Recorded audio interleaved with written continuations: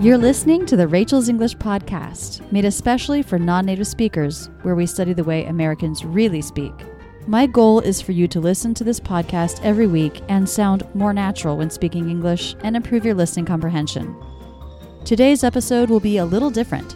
This is the first ever Rachel's English podcast. In this first episode, my husband David is going to interview me so that you can learn a little bit about who is Rachel and what is Rachel's English. We're getting pretty conversational here, so if you have a hard time keeping up with the conversation or understanding all the words, you will be able to download a free transcript of this podcast. Just visit rachelsenglish.com/podcast. Let's get started. Okay. So why are you starting a podcast? Well, I've never been a huge podcast listener, and recently some friends started podcasts, and as I started listening to them to see what they're about, I realized this is a really fun format. It's a really fun way to talk about things. I feel like in my YouTube videos, it's sort of a formal feel. You know, I'm teaching something. Rah, let's be serious and teach. And the podcast feels like it has room to be a lot more conversational. And that sounds really fun to me. And after all, the people who are following Rachel's English want to know a lot about conversational English.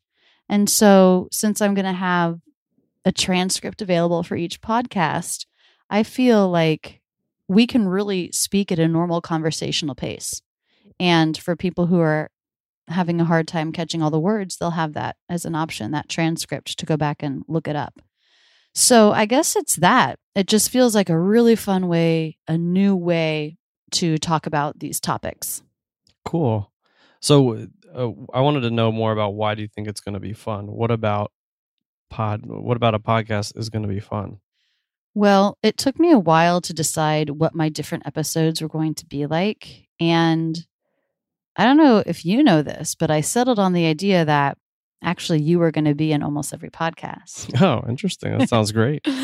Well, because it's a lot more fun to have two people involved, because hence the conversation happens. It's hard to have a conversation by yourself. And it's just another way to make it a little different from my videos, which are generally just me teaching something. Here, it's you and I discussing something, and let's just go ahead and say it, I'm the expert here. You're not. No. But so that's interesting. You can add a different perspective to what I'm saying. You may stop me and ask me questions that I didn't think about. And I just think that because you, my husband, will be in on these podcasts, that, you know, potentially it will just be a more friendly, open kind of conversation. Maybe little anecdotes from our lives will come up. And I'm looking forward to sharing that kind of thing more. Yeah. Cool. Yeah. And I think you definitely are the expert. But one of the things that's been interesting over the years that we've been together is I've become an expert in how much I'm not an expert. I mean, it's been really fun to sort of learn from you about all the intricacies and nuances of language that I had no idea about. And even as a native speaker, I see the English language and hear the English language in a really different way. So it'll be fun to talk with people a little bit about that along the way too. Yeah, definitely. All right. So let's get into some of this. And I know that this is a question that for you get asked often, whether we're at a party or you're meeting someone for the first time. And because you don't have a quick and tidy answer, it's been sort of annoying almost at times. But here you go, in the moment on the podcast. So what do you do? I do hate this question. It's such an American thing to ask it right off the bat. But I have a couple different things I've been trying out lately. Sometimes I just say I make YouTube videos, and then people have no idea what to say in response to that, because I can tell they want to say, no, I meant, what do you do for work? They're just not quite sure what I mean if I'm saying I make YouTube videos for work. Lately, I've also been saying I run an online school. I think that makes more sense. It's more direct. And it's only been the past 6 months that I've been able to say that because I just launched 6 months ago. So that's what I would say. I run an online school where I teach English as a second language to intermediate to advanced language learners. Yeah, I think that sounds good. Yeah. It's got a nice ring to it. So that's what I do. Okay. And then I want to hear you describe for everybody a little bit about how did Rachel's English come into existence? Give us a little bit of the story. I mean, how, where this thing come from? Yeah. Well, it started back in 2008 and YouTube, I think, started in 2006, might have been 2005. But at any rate, it hadn't been around that long. I was living in Europe and I was studying German at the Goethe Institute in Göttingen. And as a part of that, I was hanging out with a bunch of people from all over the world. When I was thinking about going to Germany to study German, I thought I would be speaking German all the time with German people. I thought I'd be hanging out with Germans. But really, I was in school a lot of the day. And so I was not hanging out with Germans. I was hanging out with other people studying German.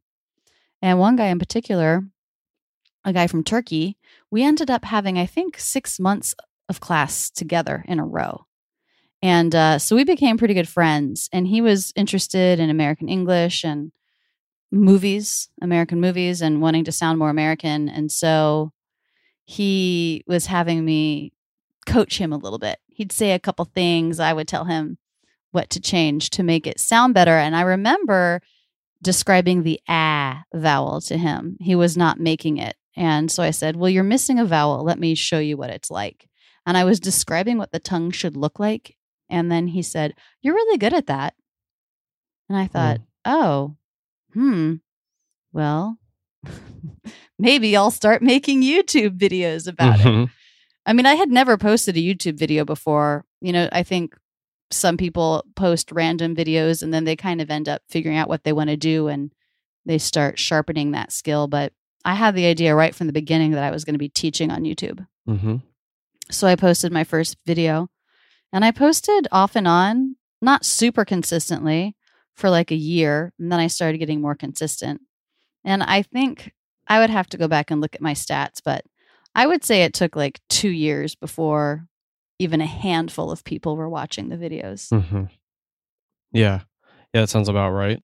And I think another thing that's interesting is that you were a student at the time that you decided to teach. And I think you've said to me before that you were in Germany trying to learn German, and you knew at points that you didn't quite sound like a native German speaker, and you sort of had a desire for something to exist to help you sound more like a native German speaker. Like that would have been nice. That would have definitely been nice. I remember one class where they taught us a few tricks about Germans don't actually pronounce this way. They pronounce it this way. So I had one class where I learned how the language was really being used by actual Germans in actual conversation. But only one out of like 6 months of class. And I think Americans tend to play with language a lot.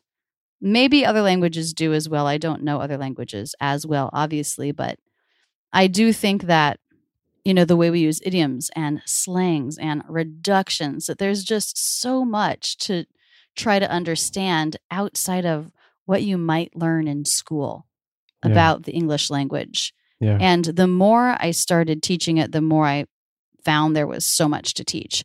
But you're right. I was living abroad.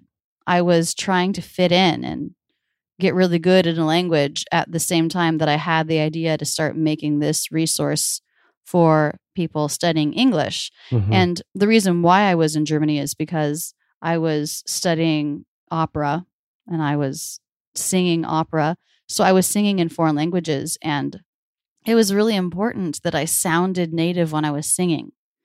And so I was really wishing to find resources that focused more on pronunciation of those languages. Most people, when they're studying a language, they're studying grammar and this kind of thing. And for me, my priority was pronunciation.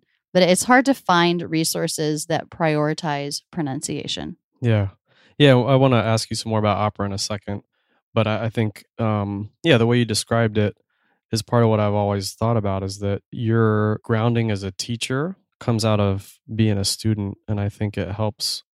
It helps you relate to your students. You know the experience of um, trying to exist and live in a culture that's not your first, in a language that's not your first. Um, I think that's unique. You've had a couple of experiences living abroad, and I think that comes into the way that you teach. Yeah, I think you're right. I mean, because when you're living somewhere, you need language in a totally different way than when you're studying it. Yeah. Okay, so you mentioned opera, and I think that's something that I want to hear a little bit more about, and sort of walk us through how how you ended up pursuing a master's in opera performance, and then also how sort of like help people follow your career along and how it led to becoming a teacher. Sure. Well, that's a good question. How did I end up going to opera school? I would be really interested in someone asking my parents that and seeing what they say. I was not, it wasn't clear that that's what I would do. In college, I studied lots of different things. I went to a liberal arts college, which is awesome because you can study lots of different things. So I started out in taking biology and chemistry. Wait, I think that's a lie. I did not take biology. Loved chemistry and physics and math. I actually, when I was 18 in high school, looking at colleges, I was looking to be a physics major. Loved physics in high school. I won this statewide competition with a group. We were like the physics all-stars. And then I also won a school-wide competition where we had to build a car out of specific materials. My car won out of 50 cars. That felt pretty cool. Wait, what? Yeah, I was like, I'm kind of good at this. Wait, I love math. What do you mean you built a car? Well, you were given a sheet that was like, you can use 4 rubber bands, I don't know. Oh. It was like random materials that you might find in your house. And then you built a car, whatever car design you could come up with those materials. Wow. And then we raced them against each other. And I remember I had these amazing rubber bands.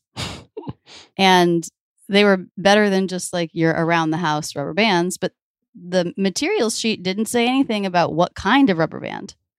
So we used these maximum strength boss level rubber bands. Awesome. And I remember someone saying to me, you only won because of those rubber bands. And I was like, boom, I picked the best materials. Like, why does that matter? Right. I mean, materials and design, those are both important. I did win because I chose the best rubber bands. That's Good for right. me. That's right. But yeah, okay. So I'm getting sidetracked. I loved physics and math growing up. And so I thought that's what I wanted to do. I got to college and I immediately was enrolled in a 300 level physics class my first year because I had tested out of the general physics. And I was like, whoa, what is this? It was so theoretical. I couldn't stand it. I'm not a theory person at all. So then I was like, what do I want to do? I started dabbling. And then I kind of landed on math, which wasn't a surprise because I had always loved it. Then as part of that math major, I had to take a computer science class. And this was a long time ago. Computer science was barely a thing. Okay, that's not totally true, but it was not what it is today. Mm-hmm. And I hadn't even owned a computer up to this point. Okay, so what year was this? I'm not saying. I'm not going to age myself on my podcast. 2013. Okay, right. The point is I went to college and I had never had a computer before. That was normal. Of course, I'd worked on them before, like in the school computer lab and this kind of thing, but it wasn't the ubiquitous thing that it is now. Right. So I was intimidated by this class, took it, loved it, realized that the way that you write a computer program and the kind of logic and sequential stuff you have to do for that is exactly what my mind does. That's how I think and deal with the world. So I fell in love with it, immediately switched my major to computer science, was programming focus, and life got really good after that. It's so nice when you find what you want to study. So how does that relate to music? Well, all the while, I was taking some music coursework as well. I had taken voice lessons when I was 17 and 18. I don't really know why. I just decided that I liked to sing, so I might as well figure out how to be good at it. So my dad got me some voice lessons with this woman in his choir. My cousin, who was going to the same college at the same time, was applying for a music scholarship and said, "You should apply too." I said, "Well, what do I have to do?" She said, "Just make a video at one of your lessons." So I did. I sent in the videotape and I was given a little scholarship.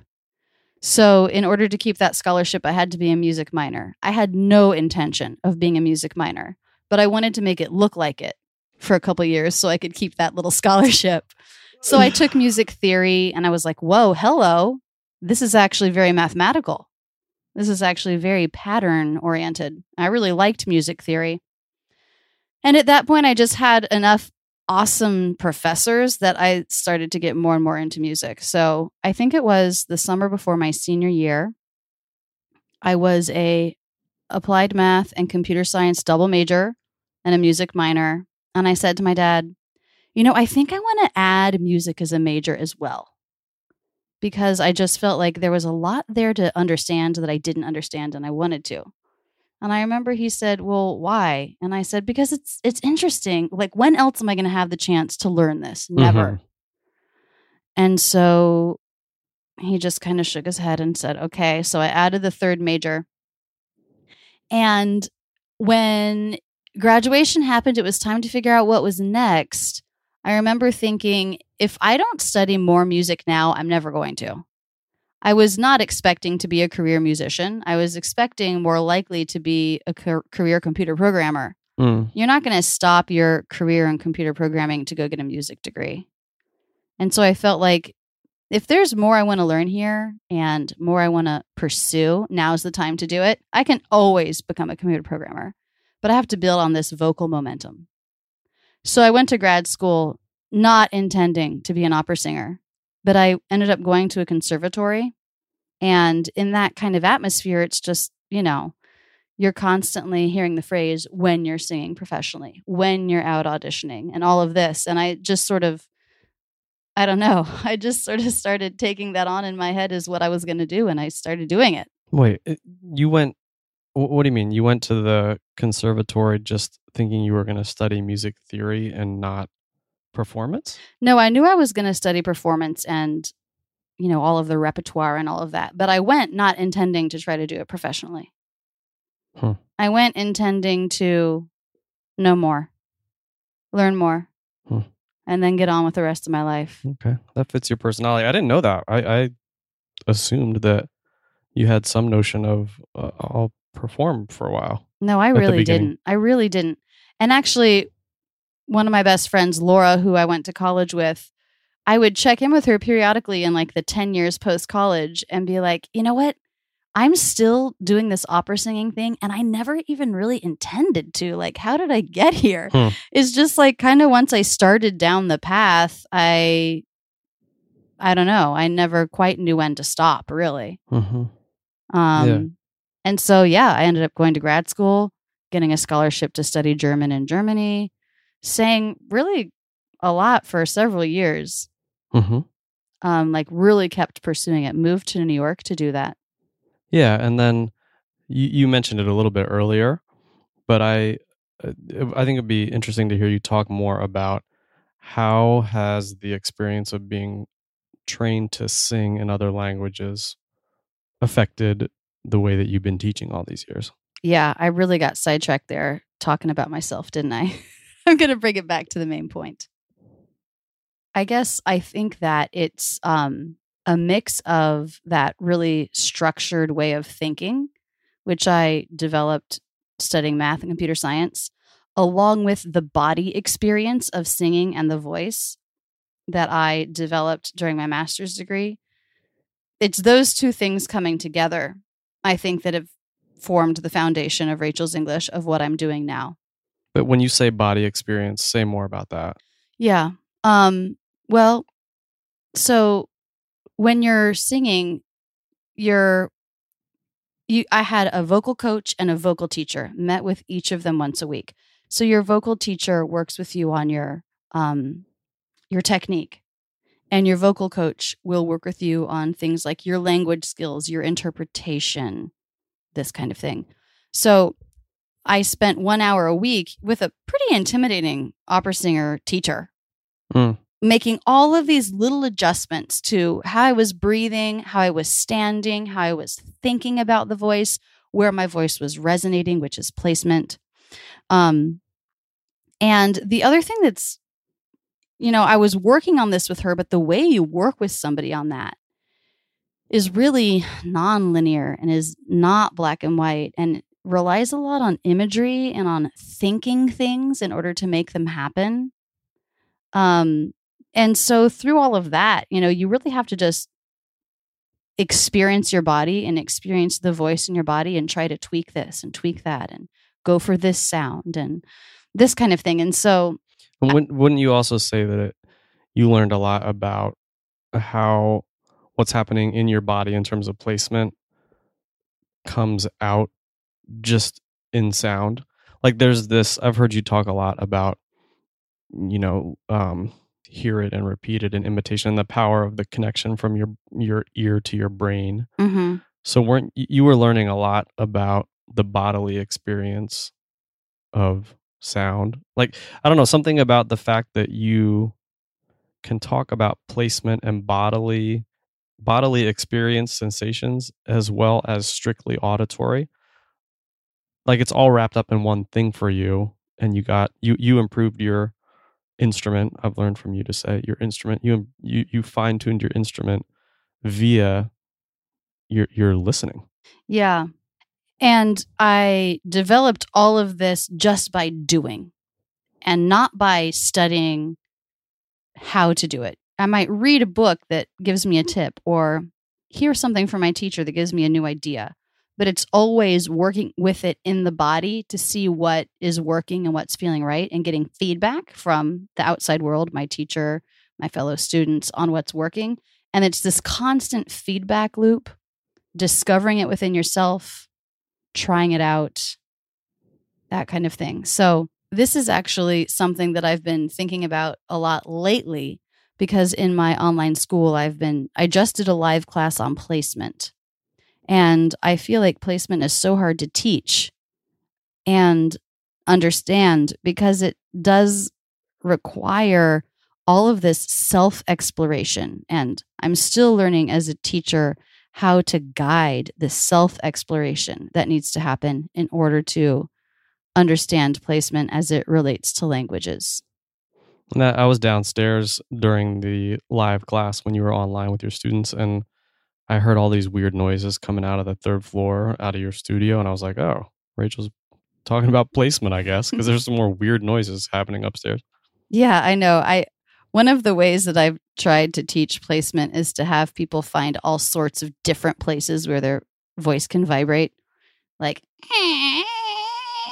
really high up in the nose. Mm-hmm. So, yeah, I like people to play with different sounds, mm-hmm. experiences, mm-hmm. that kind of thing. Yeah. Yeah. Okay, so you've talked about opera and I'm curious, what other things do you think life experiences, whatever, what has influenced or shaped, this method that has evolved? What are the influences on the way you teach? Well, my personality is a doer. I often don't sit down and plan a whole lot before I just start doing something, which is why I've had a million sewing projects go awry. But it's like, I don't get what I need to know until I've done it. Mm-hmm. So a lot of what I do is doing things twice, doing it once poorly to understand it, and then doing it once well. This is what I do rather than researching and learning how to do it well and trying to do it well the first time. Mm-hmm. So I think my approach to talking about the English language comes so much from my own personal experience of understanding the English language in my own body. Mm-hmm. And trying to figure out how to tell other people about that experience rather than knowing theory about how to teach English. Mm-hmm. I've done essentially no research on that. All of the research that I've done in this has been studying my own body and then working directly with students and seeing what works for them. Mm-hmm. Yeah. And I think that both approaches, both my approach of doing and then the approach of like studying in academia, have value. I'm not trying to write that off. Yeah. I just know that there's a lot of people out there doing that. And that's not my background. So why would I try to do that? Yeah. Yeah, it makes sense. Okay. So let me shift gears a little bit. And here's another standard question from when you're out at a party. So one of the things people might get asked are, so where are you from? Oh, what are we doing here? I want you to tell people where you're from. Oh, okay. We're back in the party. I've just met you. Yeah. And what do I say? Okay. Exactly. Now I'm on the right page. I say, well, yeah. All right. So I'm sorry I didn't understand your question. It was well said. The fault is completely mine. I'm from Florida, born and raised in North Florida. And people often do ask this because my students often ask this because they want to know what kind of accent are they getting with me.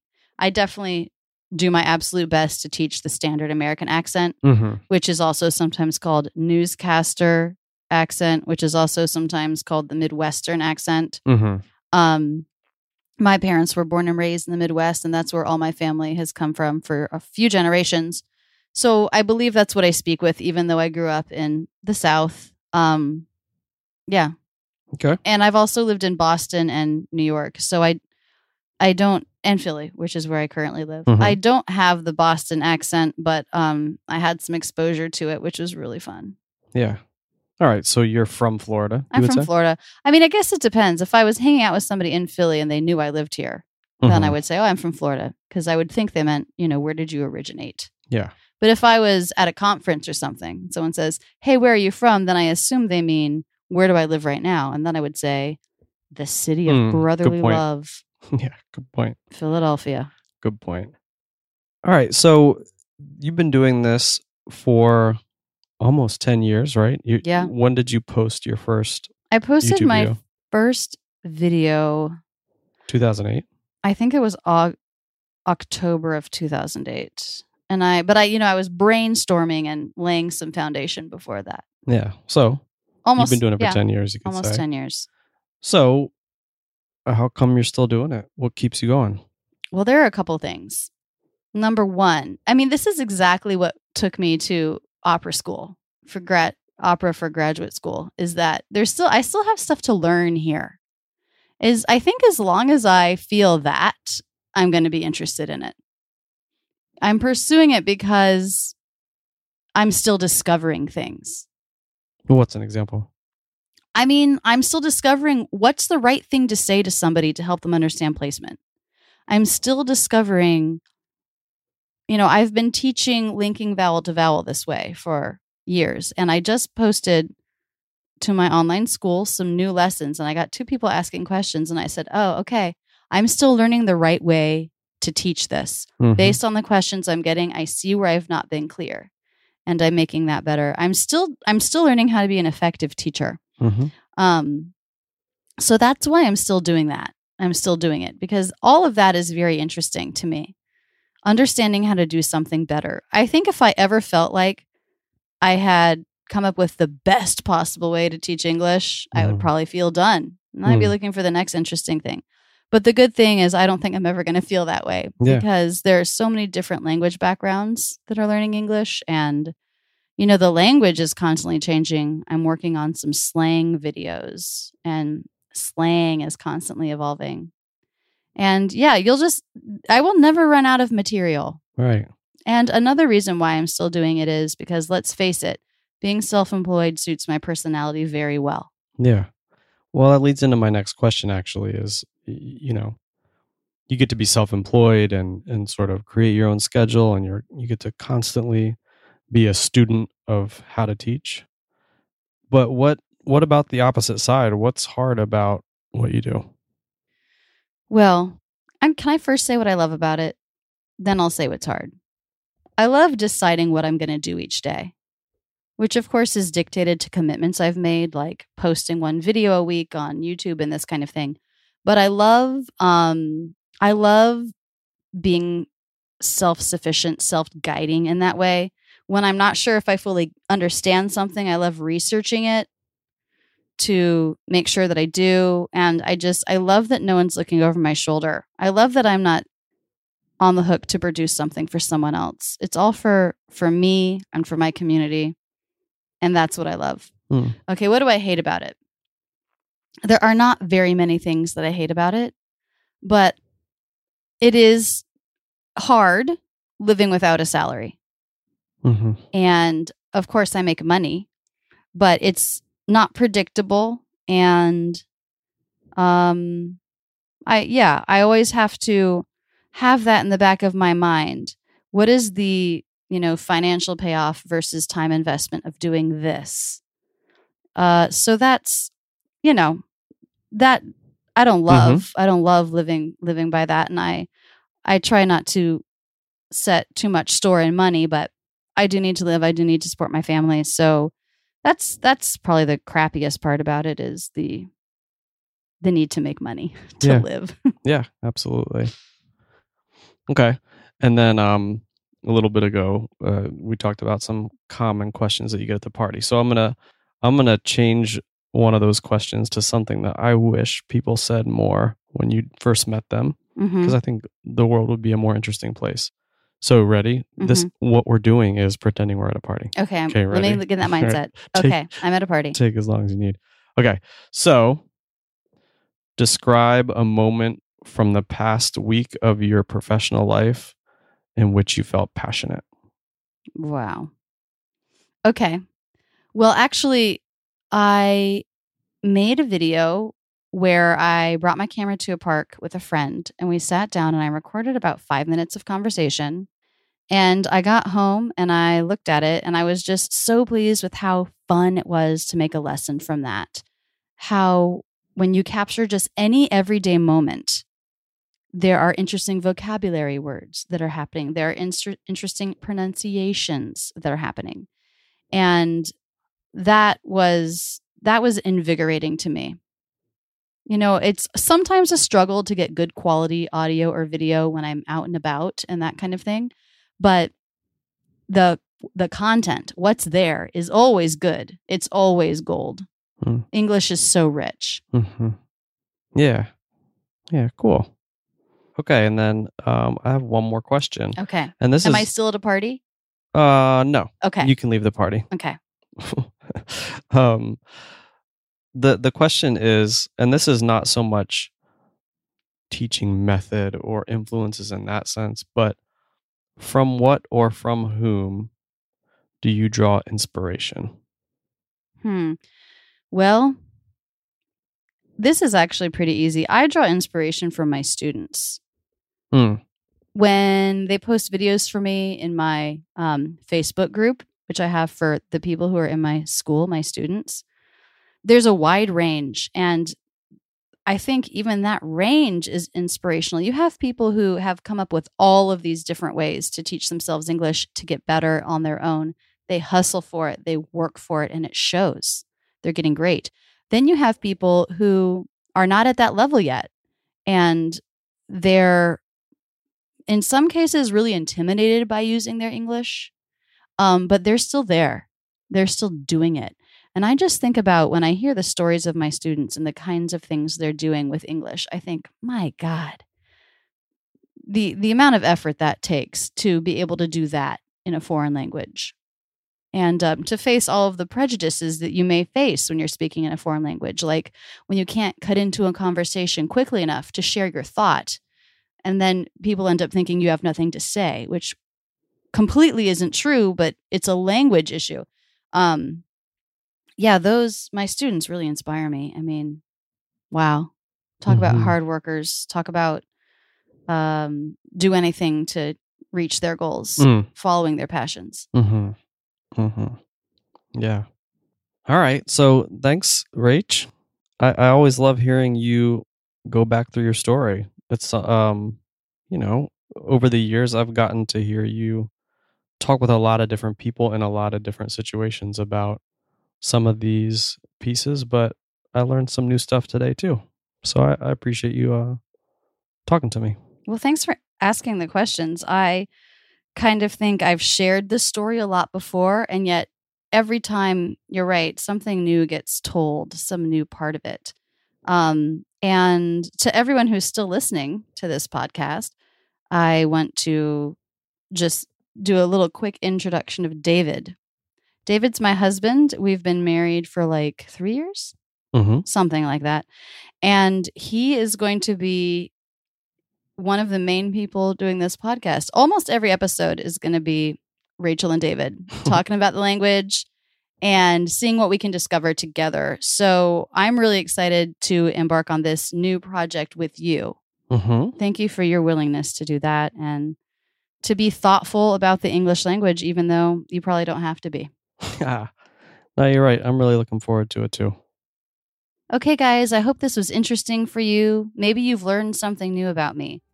I hope that you'll stick around. There are going to be new episodes every week on Wednesday, and we're going to talk about a variety of topics in English conversation, English pronunciation, and I'm going to be answering a lot of questions from you, the audience. If you have a question you'd like to submit for the podcast, please send it to help@rachelsenglish.com and put podcast question in the subject.